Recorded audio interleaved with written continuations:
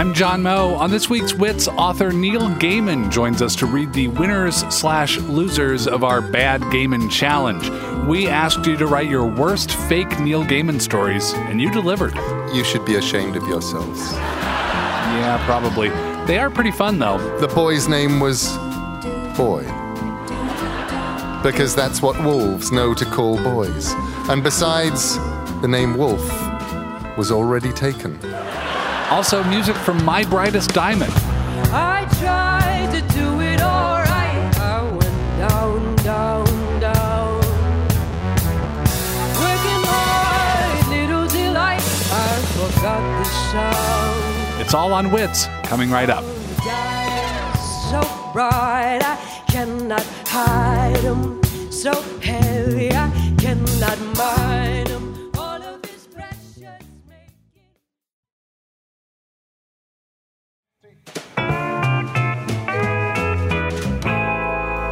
From APM, American Public Media, this is Wits.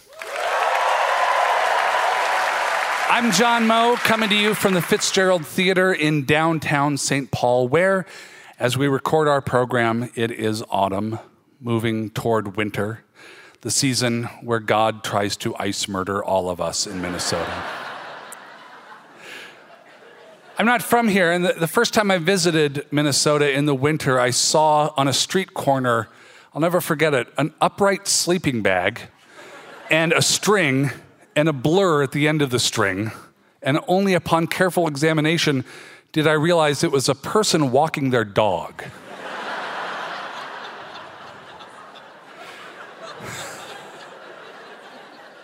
In the dead of winter, summer can seem impossible. How can one ever wear shorts, we think? But I've been thinking about summer a lot lately, being outside, grass between your toes. And I've also been thinking of stories of dread and foreboding since Neil Gaiman is on our show this week. I was a kid in the 1970s, and back then, Satan was everywhere. The Exorcist and Rosemary's Baby had permeated culture and trickled down to kids' imaginations.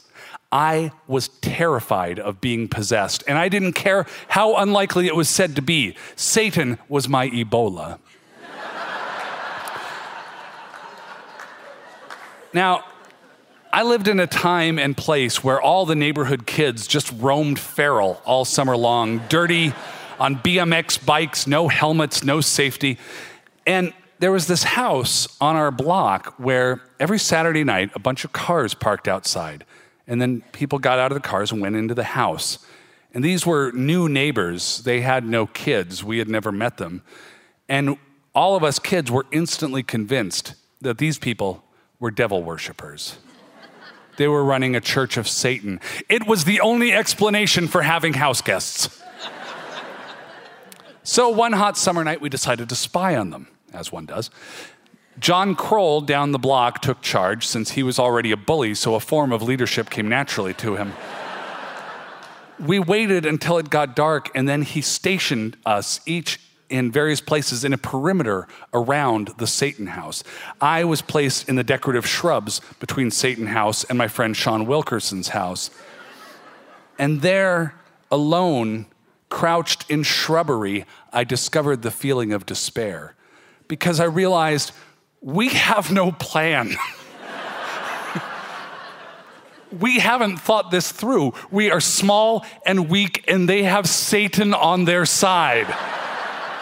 If they catch us, we will be killed. If we escape, our parents won't believe us, and we will be killed later. There is no scenario in which we are not hastening our own ritual satanic sacrifice. As I fretted, John Kroll came running by. So we all came out of hiding and ran to him. I pounded on the windows, he panted. And then I ran. Here. Well, were they worshiping Satan? He didn't know, but let's all wait here across the street and see if they come running out to catch us. And so we did. Dirty suburban kids on Satan patrol. We waited. Nothing. Parents started calling us in for the night. We went home. and we never found out. We got a great show. Our house band, John Munson and the Witnesses are here with us. We're joined this week by author Neil Gaiman and musical guest My Brightest Diamond.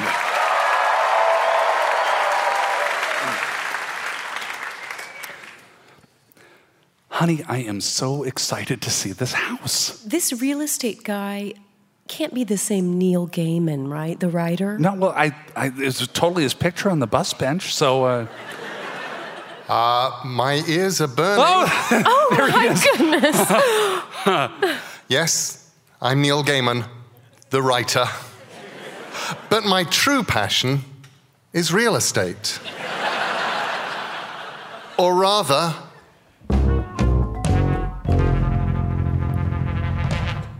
unreal estate.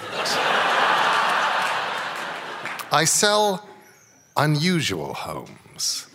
That's why my company is called Alternate Realty.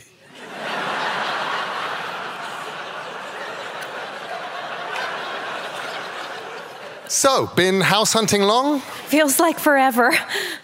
Funny you should say that. This house is forever. Oh, good. Wait, what? You could literally get lost in this house forever. It will change your perception of everything you hold dear. Also, you may fall in love with the open design kitchen. Oh! I didn't know about that. That sounds great. I really want to see it now. Neil, why is it totally dark in here? Because this foyer doesn't exist. Just keep walking. Anywho, how's this for a living room? Ooh, wow. I like it. This is amazing. 12-foot ceilings, and from this window, a lovely view of the park. It's beautiful. And from this window, the large Scorpion cluster nebulae, whose color and vibrance have been rumored to cause madness. Oh, wow. My God. I can't stop looking at it. Let's draw these curtains for a moment and move on to the bedroom. Honey, wake up. Someone's in our house. What's happening? Bethany, Jimothy, don't panic. It's me, Neil Gaiman. What? Oh, hey, Neil. What are you? We were sleeping. I'm showing these people the house, seeing if we can make a sale. Hi, I'm sorry. You have a lovely home. We're not selling our house, Neil Gaiman. Don't worry, I'm selling it at a different spot in the chronology loop. You will sense each other's presence at times. A chill on your neck, a tingle in your nethers.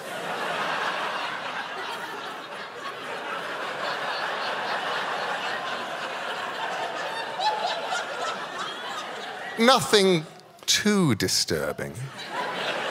Okay, that doesn't sound so bad. Also, you'll be able to smell each other's farts. What? Moving on. From here, you can see the garden. Holy smokes, how far does the property line extend?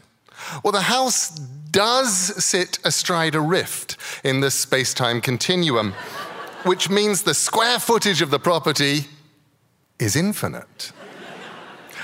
Bad news, we may not find our way out of here for a year or more. Good news, time in your real world will not have passed. I feel like you should have told us about all this stuff up front. I did. I made a point of it. You said you could get lost in this house forever. I said you could literally get lost in this house forever. I made sure to say literally. Now, I have some other beings ready to make an offer. So if you want it, we need to move quick. Oh, you know, honey, I love the square footage, but I hate the madness-inducing scorpion nebulae. And I'm not sure what we'll do with an infinite allotment of extra time. How do you fill your time, Neil? I write books and comics and movies. Do you think someone just existing in normal time could create as much as I do?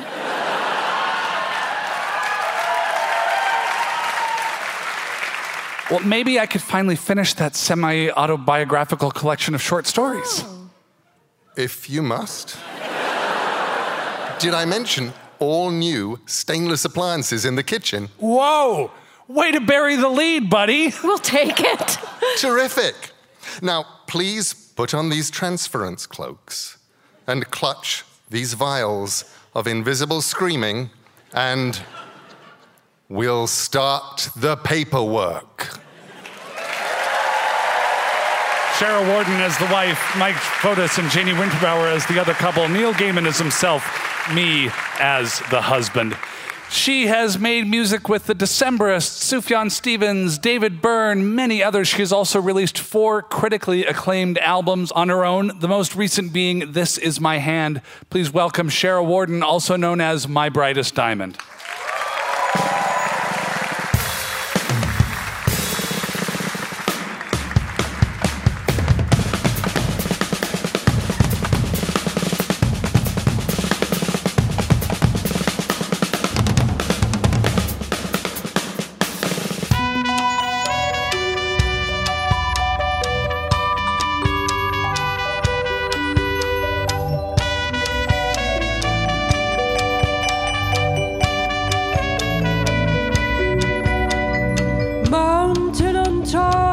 A fire below, the pressure grows pressure.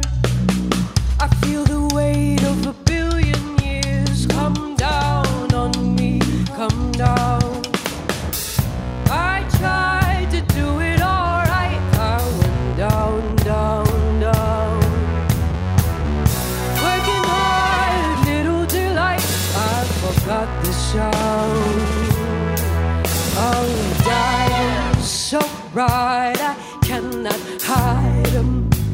Heavy, I cannot mind them. All of this precious making.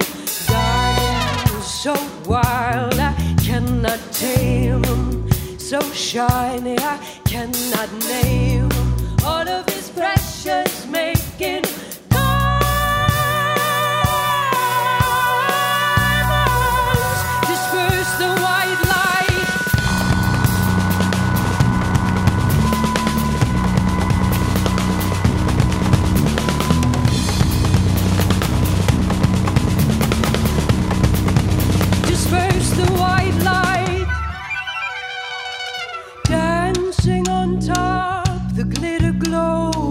Precious flows, pressure. I feel the blade, the cutting edge move out, out, out. I tried to do it all right. I went down, down, down. Working hard, little delight. I forgot the sound. Oh, diamonds so bright, I cannot hide them. So heavy, I cannot mind them. All of this precious making. Diamonds so wild, I cannot tame them. So shiny, I cannot name them. All of this precious making.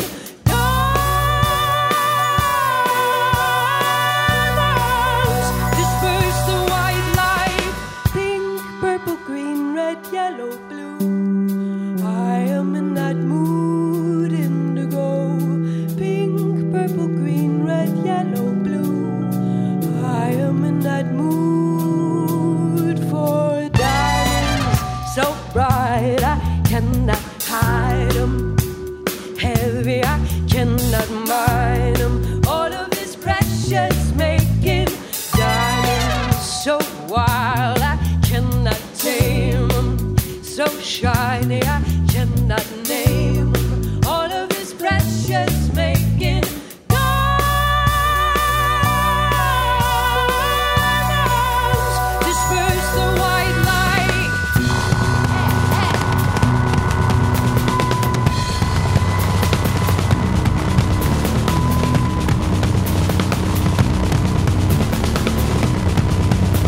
disperse the white light. My Brightest Diamond with John Munson and the Witnesses. More with My Brightest Diamond and author Neil Gaiman in just a moment. This is Wits. I'm John Moe. Hey, you want to see Wits live? Well, we have some great shows coming up. On May 1st at the Fitzgerald Theater in St. Paul, we'll be with comedian and actor Cristela Alonzo. She's the star of the ABC comedy Cristela, and she's one of Variety's top 10 comics to watch. Am I ever going to pay off my Montgomery Ward's credit card? No? That store hasn't been around for 10 years. I still owe them for a VCR and a pair of LA gear I don't have anymore. Really? She'll be on stage with singer-songwriter Ryan Bingham. Ryan used to ride bulls in the rodeo. Seriously, now he writes songs. He's got a new album out. American Songwriter says it's got some of his finest, most emotionally revealing material. I've been carrying my trouble, this pack strapped to my shoulder. And on May 21st, we'll be in Austin, Texas at the Paramount Theater with comedy legend Fred Willard. Hey, what happened? You know him from Best in Show, Waiting for Guffman, Anchorman, Modern Family, the list goes on and on. Plus the Texas musical treasure Shiny Ribs and singer-songwriter Carrie Rodriguez. Devil and man, everybody got a little devil and man, feeling you mind, everybody. Tickets available now at witsradio.org.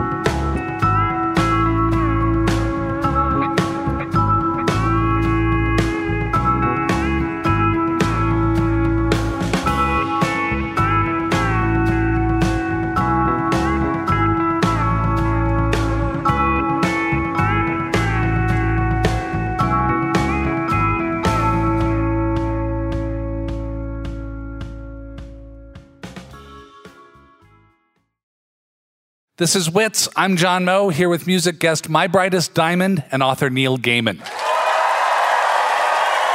He's the author of many best-selling, award-winning, beloved works, including the Sandman series, Coraline, American Gods, and The Graveyard Book.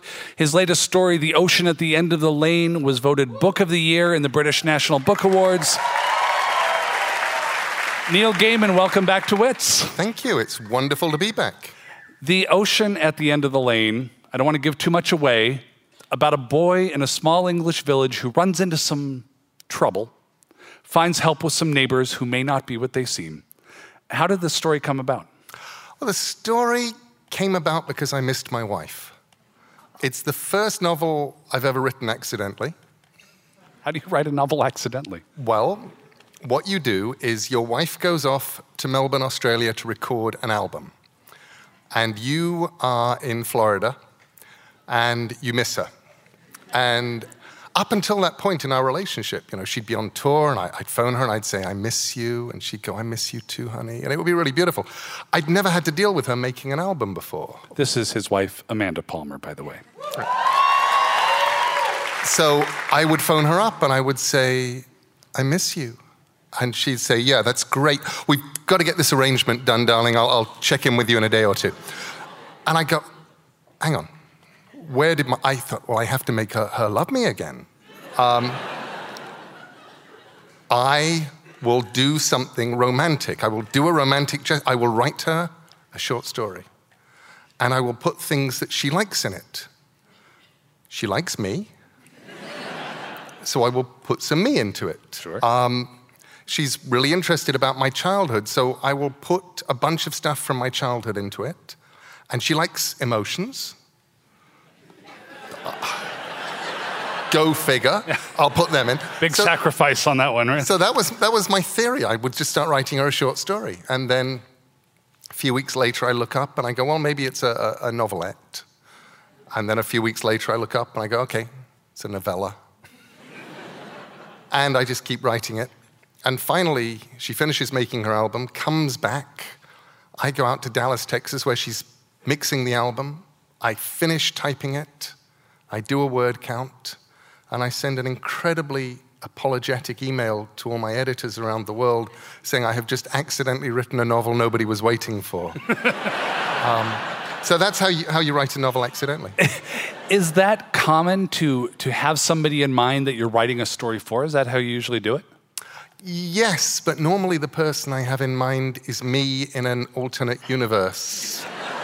Like a book like The Graveyard Book, I probably wrote for a sort of 11-year-old me who would have loved to have read a nice book about a baby whose family is murdered and who is brought up by dead people in a graveyard. What child would not like to read? Exactly.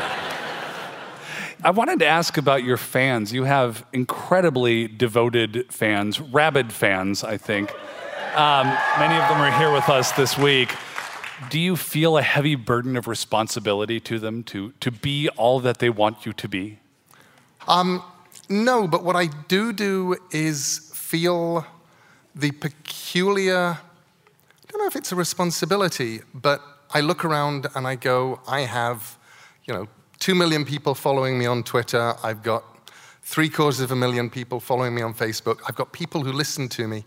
So at that point, you start doing things that you might not otherwise do. I wound up earlier this year going to Jordan with the UNHCR, the United Nations Refugee Agency, and visiting the Syrian refugee camps, which is the kind of thing that you do because you go, look, if I go there, I can write about it for The Guardian, and they will publish it. I can come and tell people, and 2.1 million people, 3 million people who would not have known about this will know about it. And even if they don't donate, even if that's all there is, they will at least know this thing is happening. So I definitely wind up feeling a responsibility to use my soapbox and use my megaphone responsibly. So it's kind of interesting. You have this awareness of the vastness of your reach and what you want to do with it. But then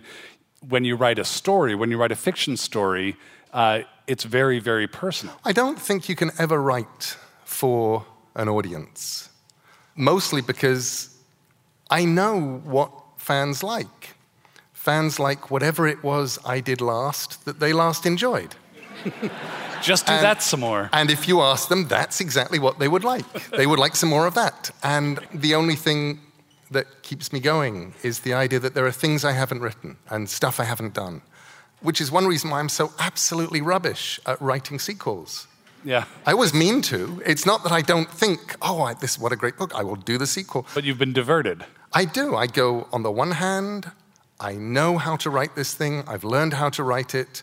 There's 5 million people who would love immediately to snap up that book, and my publisher would start drooling if I said that it was theirs. And on the other hand, here's this thing that I don't know how to do that nobody's waiting for.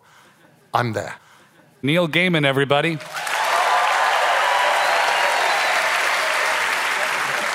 Neil Gaiman is a brilliant writer. The world has agreed on this. No one else can write quite like him. Or can they? No. Still, if Neil writes great Neil Gaiman stories, what do bad Neil Gaiman stories sound like? With that in mind, we launched an online challenge, the Bad Gaiman Challenge. And we asked you to submit your worst fake Neil, and boy, did you deliver. Hundreds of you submitted truly wretched, horrible Neil Gaiman stories. Couldn't read more than a few at a time before I had to get up and walk around the room a little bit. We can't read all of them on the air this week, but just know that you are all losers, and we thank you. Nevertheless, we've narrowed down our stack to the worst of the worst of the worst. Here to read the winners/losers of the Bad Gaiman Challenge, please welcome Neil Gaiman.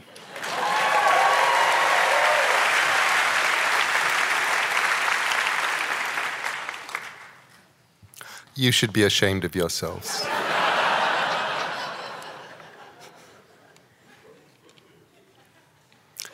Kate Bitters from Minnesota. The world's tiniest poker game took place on the head of a pin. All the usual suspects were invited. Mary the unicorn, Cornelius the animate skeleton, Wasp the pig, and Henrietta the imp. I stumbled upon the game when I was travelling to my grandmother's house in Mugwumpton, jabbed my foot right into the pin and caused Wasp the pig to spill the extra aces he kept ticked in his waistcoat. Possibly tucked. It says ticked here. It's bad on many levels. It probably wouldn't have happened if the sky over Mugwumpton wasn't a sickly purple that day. But the sky rats were out and the she-boars were lactating, so the sky changed and the pin was stepped on, and poor Wasp the pig was never invited to another poker game again. Wow. That's bad.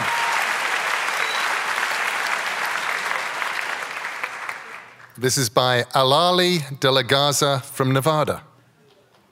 Shadow Moon stood before the mirror, staring in delicious surprise at the malformed baby angel hand that hanged in the middle of his wide chest, his creamy coffee skin shimmering with little trembles of anticipation. "This is great," he whispered.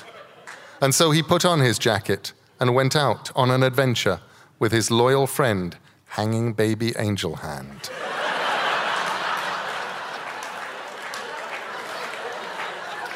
It's like a fantasy nobody would want to have. This one is Peter Ray from Minnesota. John Olson's life was very bland indeed. One day, John Olson was walking home from his bland and forgettable job. It's not important what his title or duties actually were. Just be content knowing he wore a suit and carried a briefcase.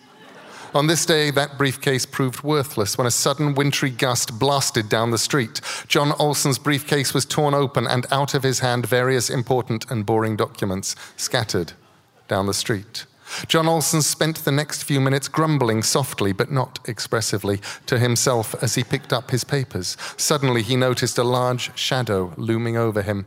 It was a girl wearing heavy-looking armor and the pelt of some animal. Her armor was scratched and rusted, but still impressive. She carried a sword nearly as big as her, which was crusted with various ichors. Her steely yet youthful face broke into a smile as she saw John Olson staring. "I am Brunhild," she said, "Jonathan, son of Ole. I bid you good tidings. My Lord the Allfather has bade me summon you in this his time of greatest need. Will you answer his call?" She held out a rough yet dainty hand to him. John Olson very slowly stood up. "Nope."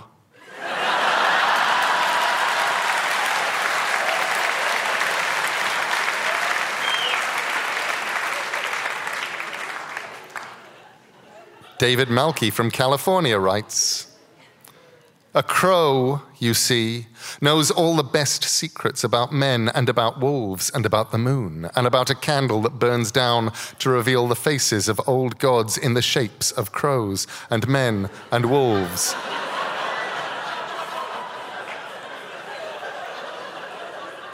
And the moon.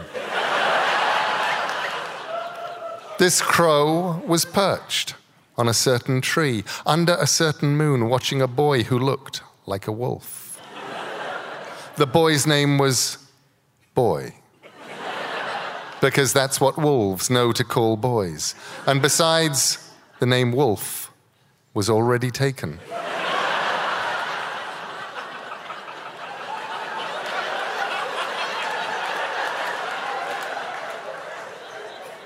By the tree.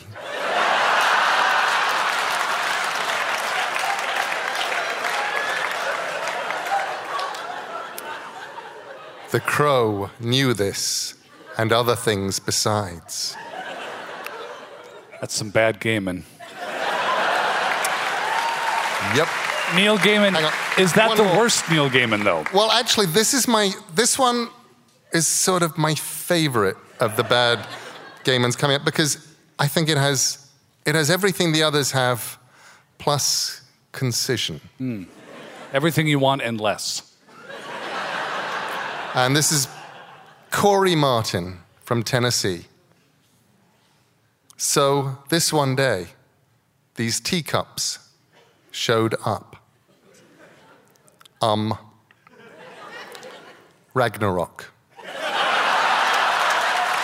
And that's the Bad Gaming Challenge. Here with more music, My Brightest Diamond.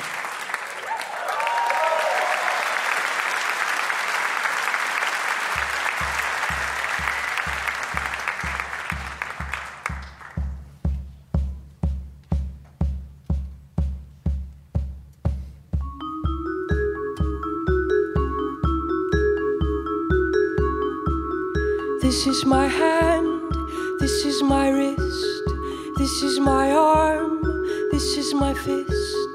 Like a twisted vine wraps around entwining. This is my face, this is my mouth, this is my eye, this is my brow. Like lilac wine pouring out to thee. For thee, this is my shape, this is my form, this is my age, this is my frame, this is my mind, this is my voice, this is my heart, this is my choice, this is my thigh, this is my sex, this is my hip, this is my breast. This is my shadow, this is my hate, this is my line, my doubt, my gloom, my flame, my joy, my aim to love,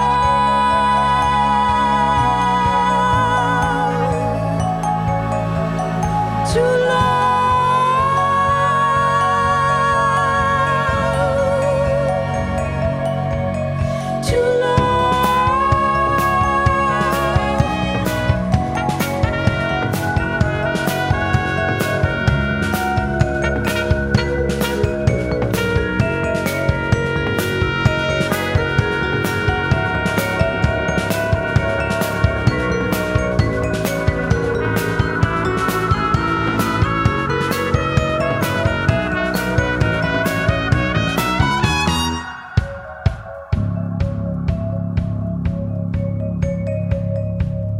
This is my shape, this is my form, this is my age, this is my frame, this is my mind, this is my voice, this is my heart, this is my choice,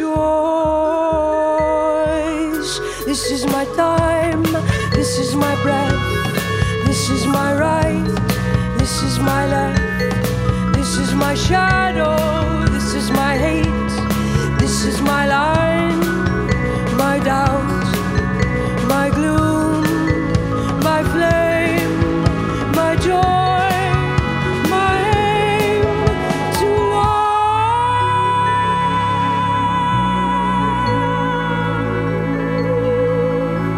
to love.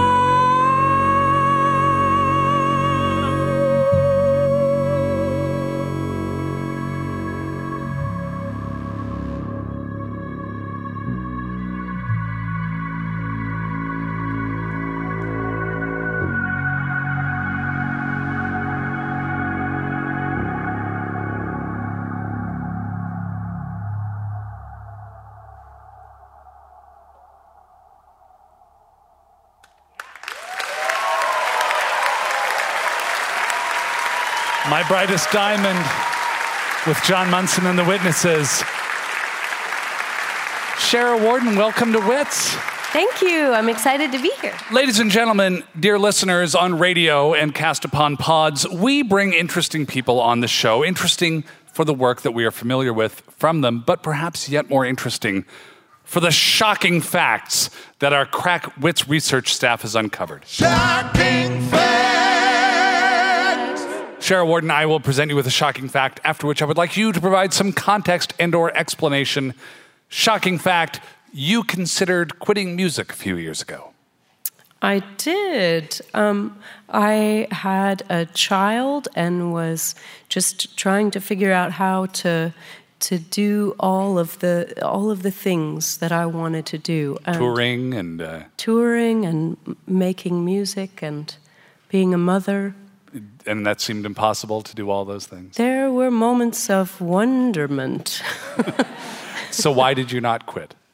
One day I was kind of, just thinking, man, what should I do? And I walked into my grandparents' apartment, and all of a sudden, out of the blue, my grandfather said to me, "Shara, don't quit." And he didn't know that I had been thinking about it, and just out of the blue, he just said, "Don't quit."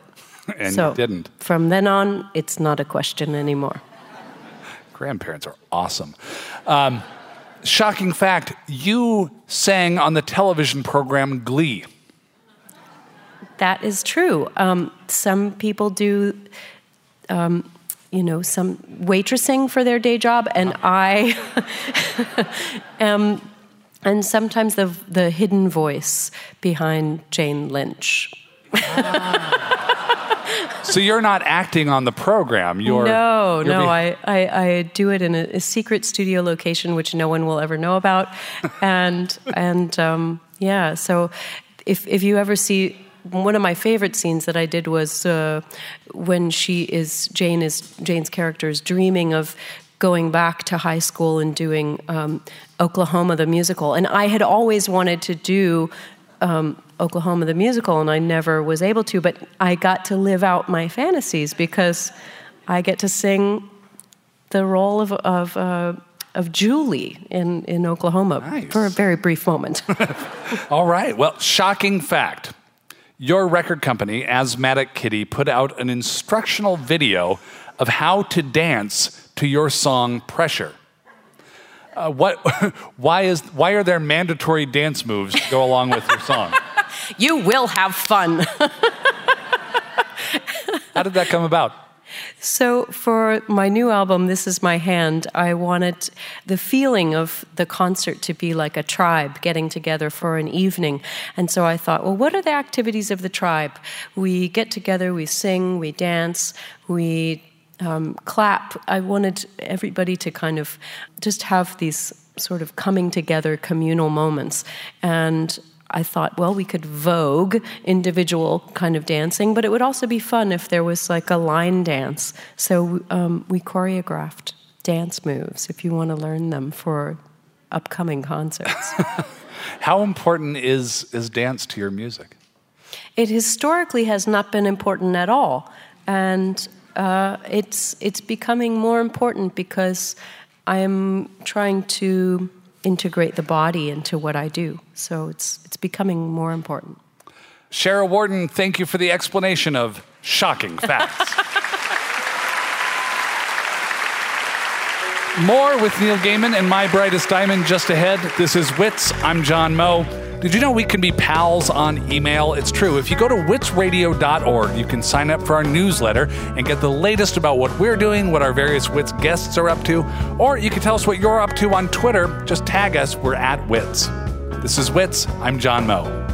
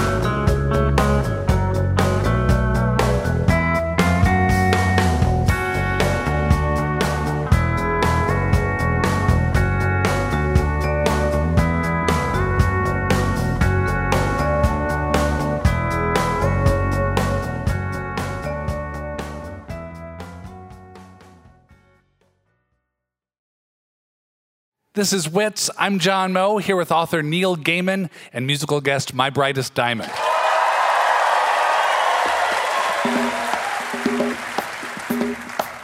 Pop Song Correspondences. A letter from Satan to his unemployment office caseworker.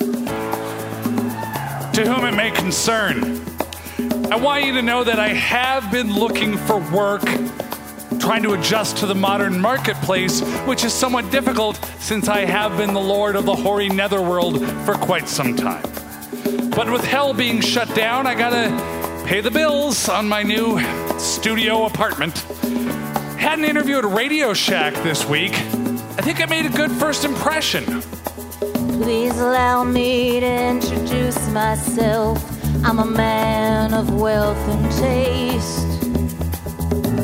Been around for a long, long year. Stole many a man's soul and faith. See, right there, I should get the job. Is any other assistant manager candidate at Radio Shack capable of stealing a man's soul and faith?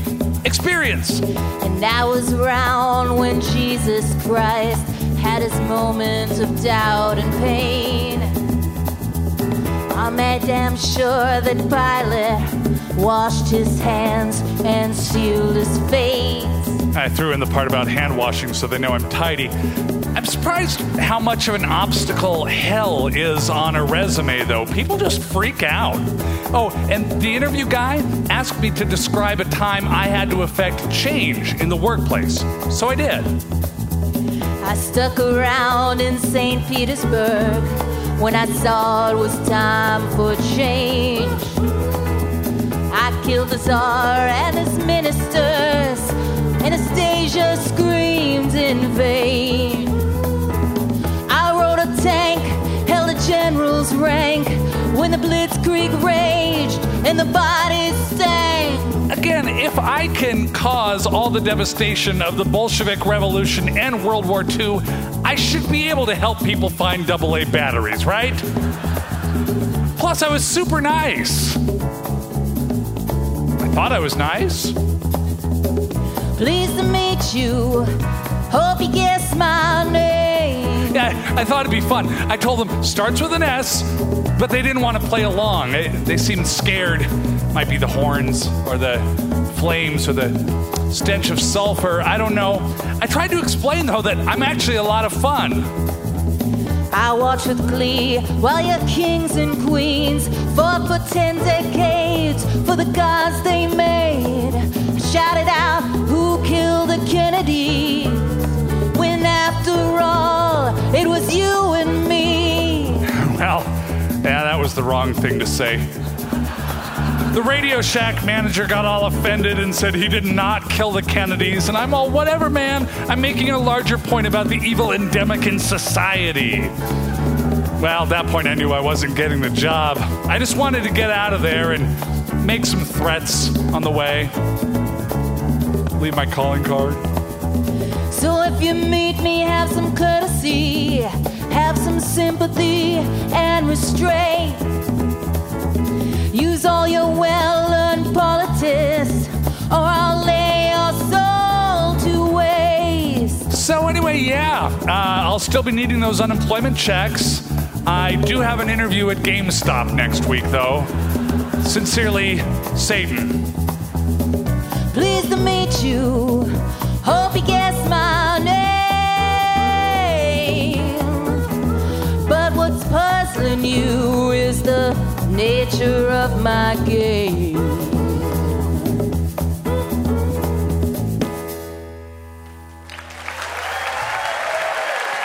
Janie Winterbauer on vocals with John Munson and the Witnesses as the Rolling Stones.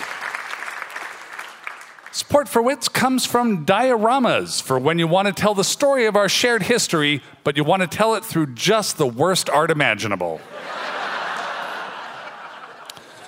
We get additional funding from catcalling. Catcalling, rude when used on women and pointless when used on cats. Support for Wits also comes from Madison, Wisconsin, the largest city in America named after a really stuck-up 12-year-old girl.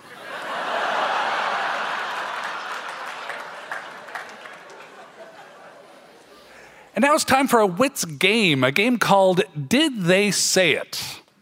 Cheryl Warden and Neil Gaiman, I will read you a quote and I will attribute it to a famous person. Your job to decide if the famous person actually said that quote or if I'm just fibbing. You wouldn't lie to us. I would and I will over the course of this next segment. All right, let's see how you do. Did Teddy Roosevelt actually say the following? If you could kick the person in the pants responsible for most of your troubles, you wouldn't sit for a week. Well, Teddy Roosevelt, as we know, shooting,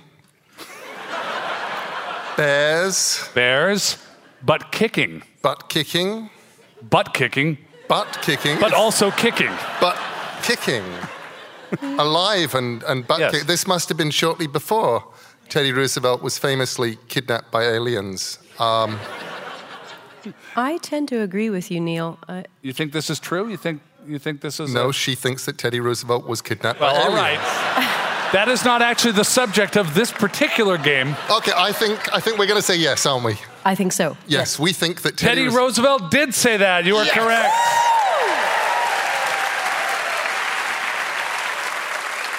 Did Batman ever say, the irony of all this is that I am terrified of rabies? Batman is scared of nothing. He's Batman. He laughs in the face of rabies. He giggles at hydrophobia. Well, he doesn't giggle because he's Batman. That's the joke, Batman, obviously. he won't giggle. I So do not- have a 4-year-old, and he's an expert on Batman. I really don't think Batman is afraid of anything.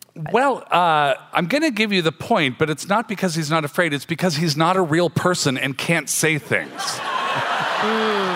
But nonetheless, you got it right, so it will deliver. Did Ben Franklin ever say, I guess it's true what they say, there's a fine line between gardening and madness? Gardening? And madness. I've heard of a connection between genius and madness, Right. not gardening. Not gardening and madness? So you're going to say, no, this is not a Ben Franklin quote. You know, I mean, gardening is something that you do when you're feeling mad to Yes. get less mad. We're declining this one. We're turning this Decline. down. We have Absolutely. declined. You got that correct because it was actually Cliff Clavin from Cheers who said that.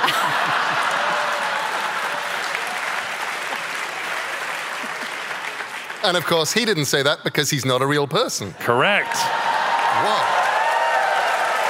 I'll give you an extra point for that. You're really racking them up.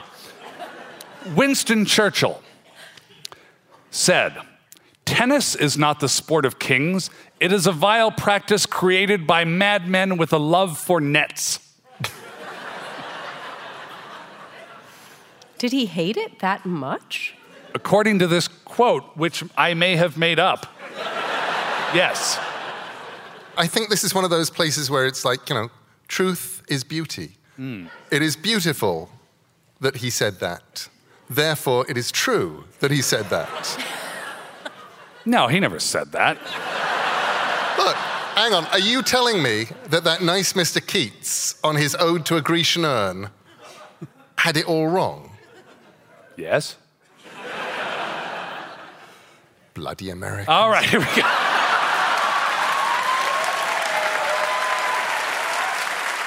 All right, we've got one more here. Mark Twain. There are basically two types of people. People who accomplish things and people who claim to have accomplished things. The first group is less crowded. Okay, so we can do this as a syllogism.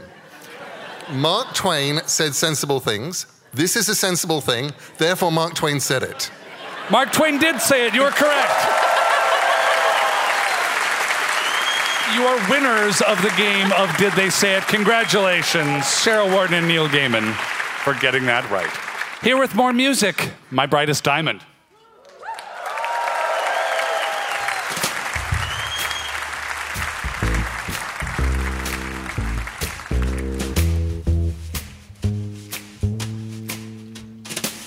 Never know how much I love you. Never know how much I care. When you put your arms around me, I get a fever that's hard to bear. You give me fever when you kiss me, fever when you hold me tight. Fever in the morning, fever all through the night. Sun lights up the daylight, moon lights up the night. I light up when you call my name, and you know I'm gonna treat you right. You give me fever when you kiss me, fever when you hold me tight. Fever in the morning, fever all through the night. Everybody's got the fever, that is something we all know. Fever isn't such a new thing, fever started long ago.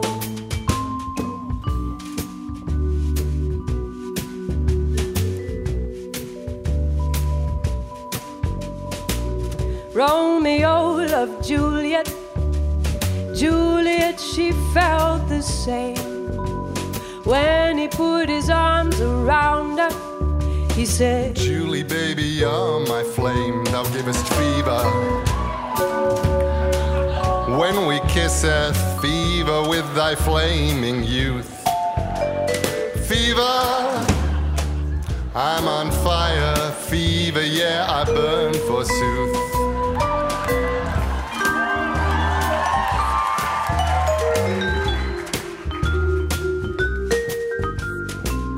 Captain Smith and Pocahontas had a very mad affair. When her daddy tried to kill him, she said, Daddy, don't you dare, he gives me fever. With his kisses, fever when he holds me tight. Fever, I'm his missus, Daddy, won't you treat him right?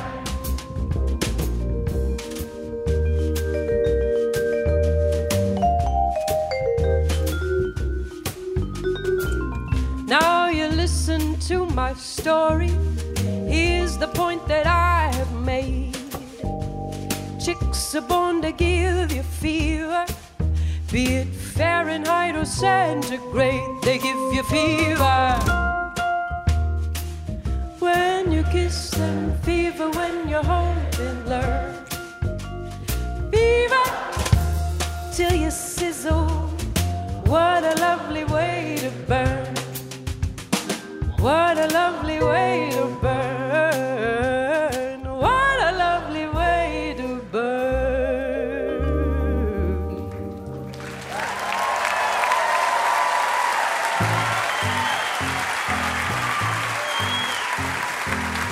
Want more wits in your life?